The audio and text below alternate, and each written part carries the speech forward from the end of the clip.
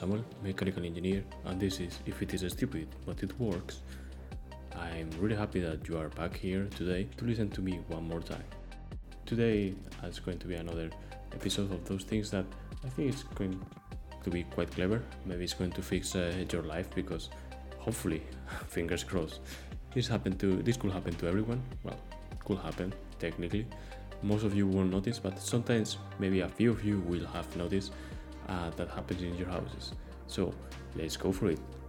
1, 2, 3, go!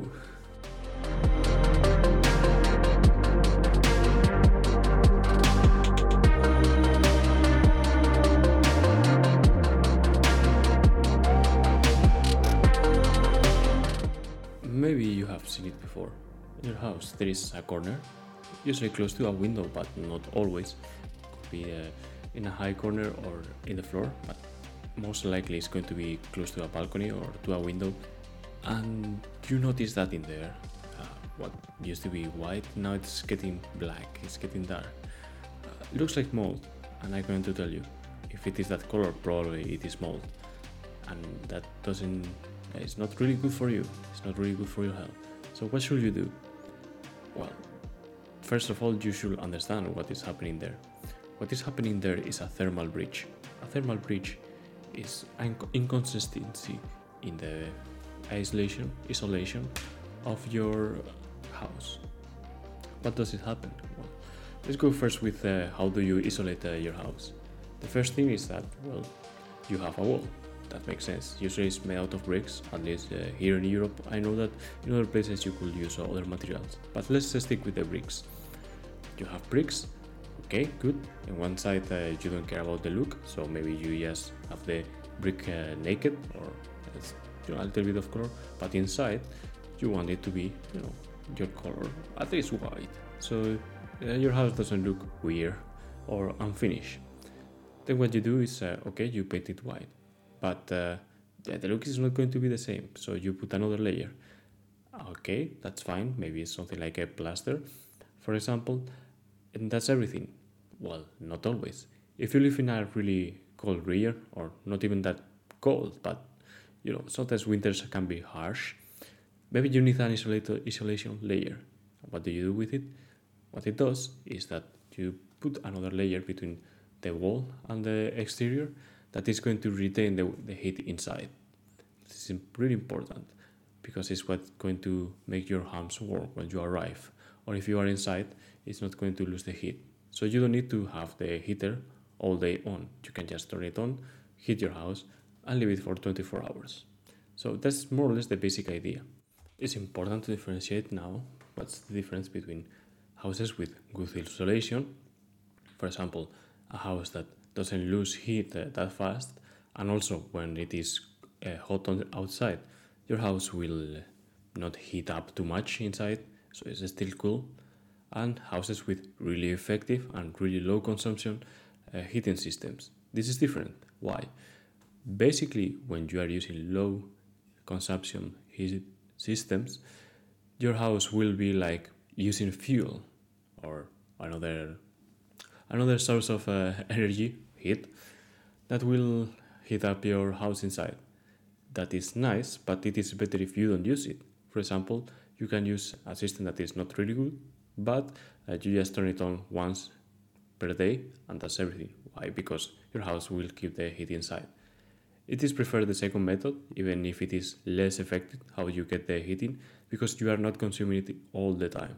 So that's a good improvement overall.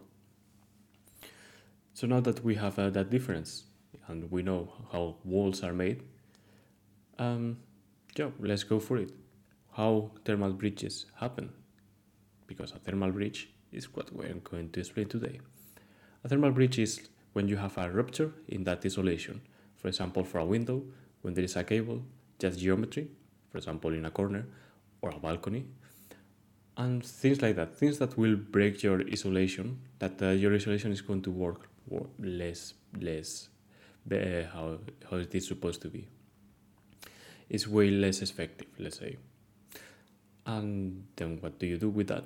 Well, what you do with that is you have to find a way to solve it, because if not, you will have humidity that is concentrated in those corners, in those points of thermal isolation.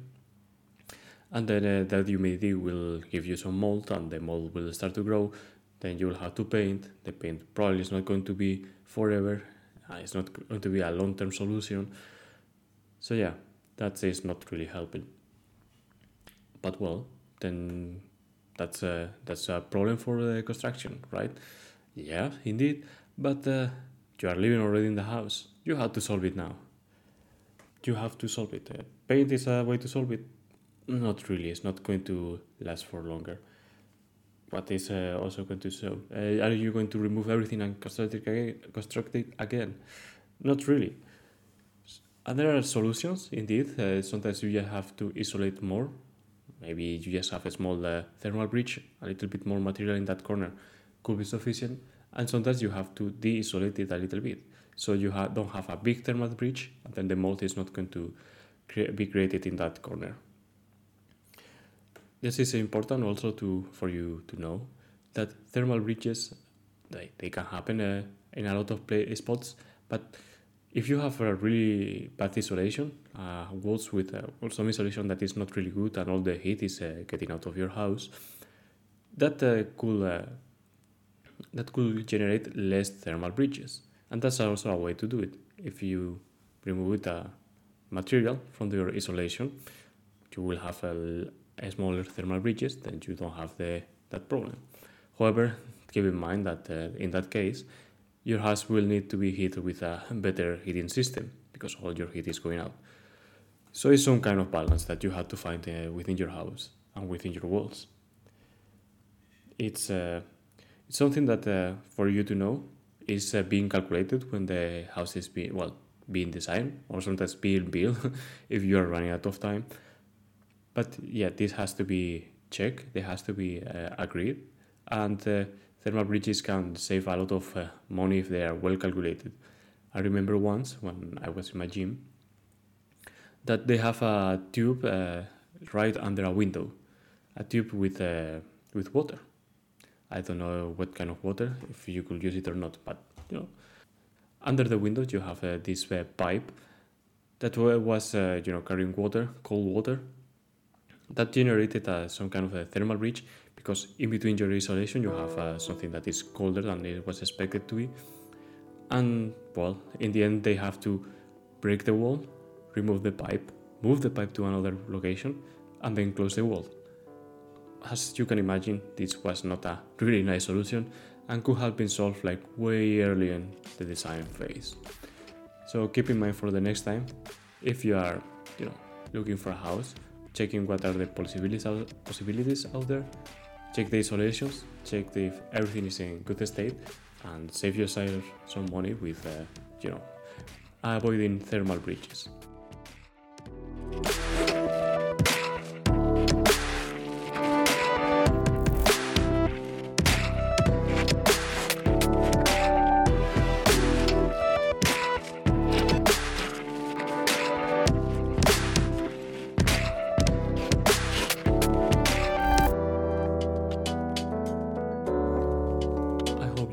This episode.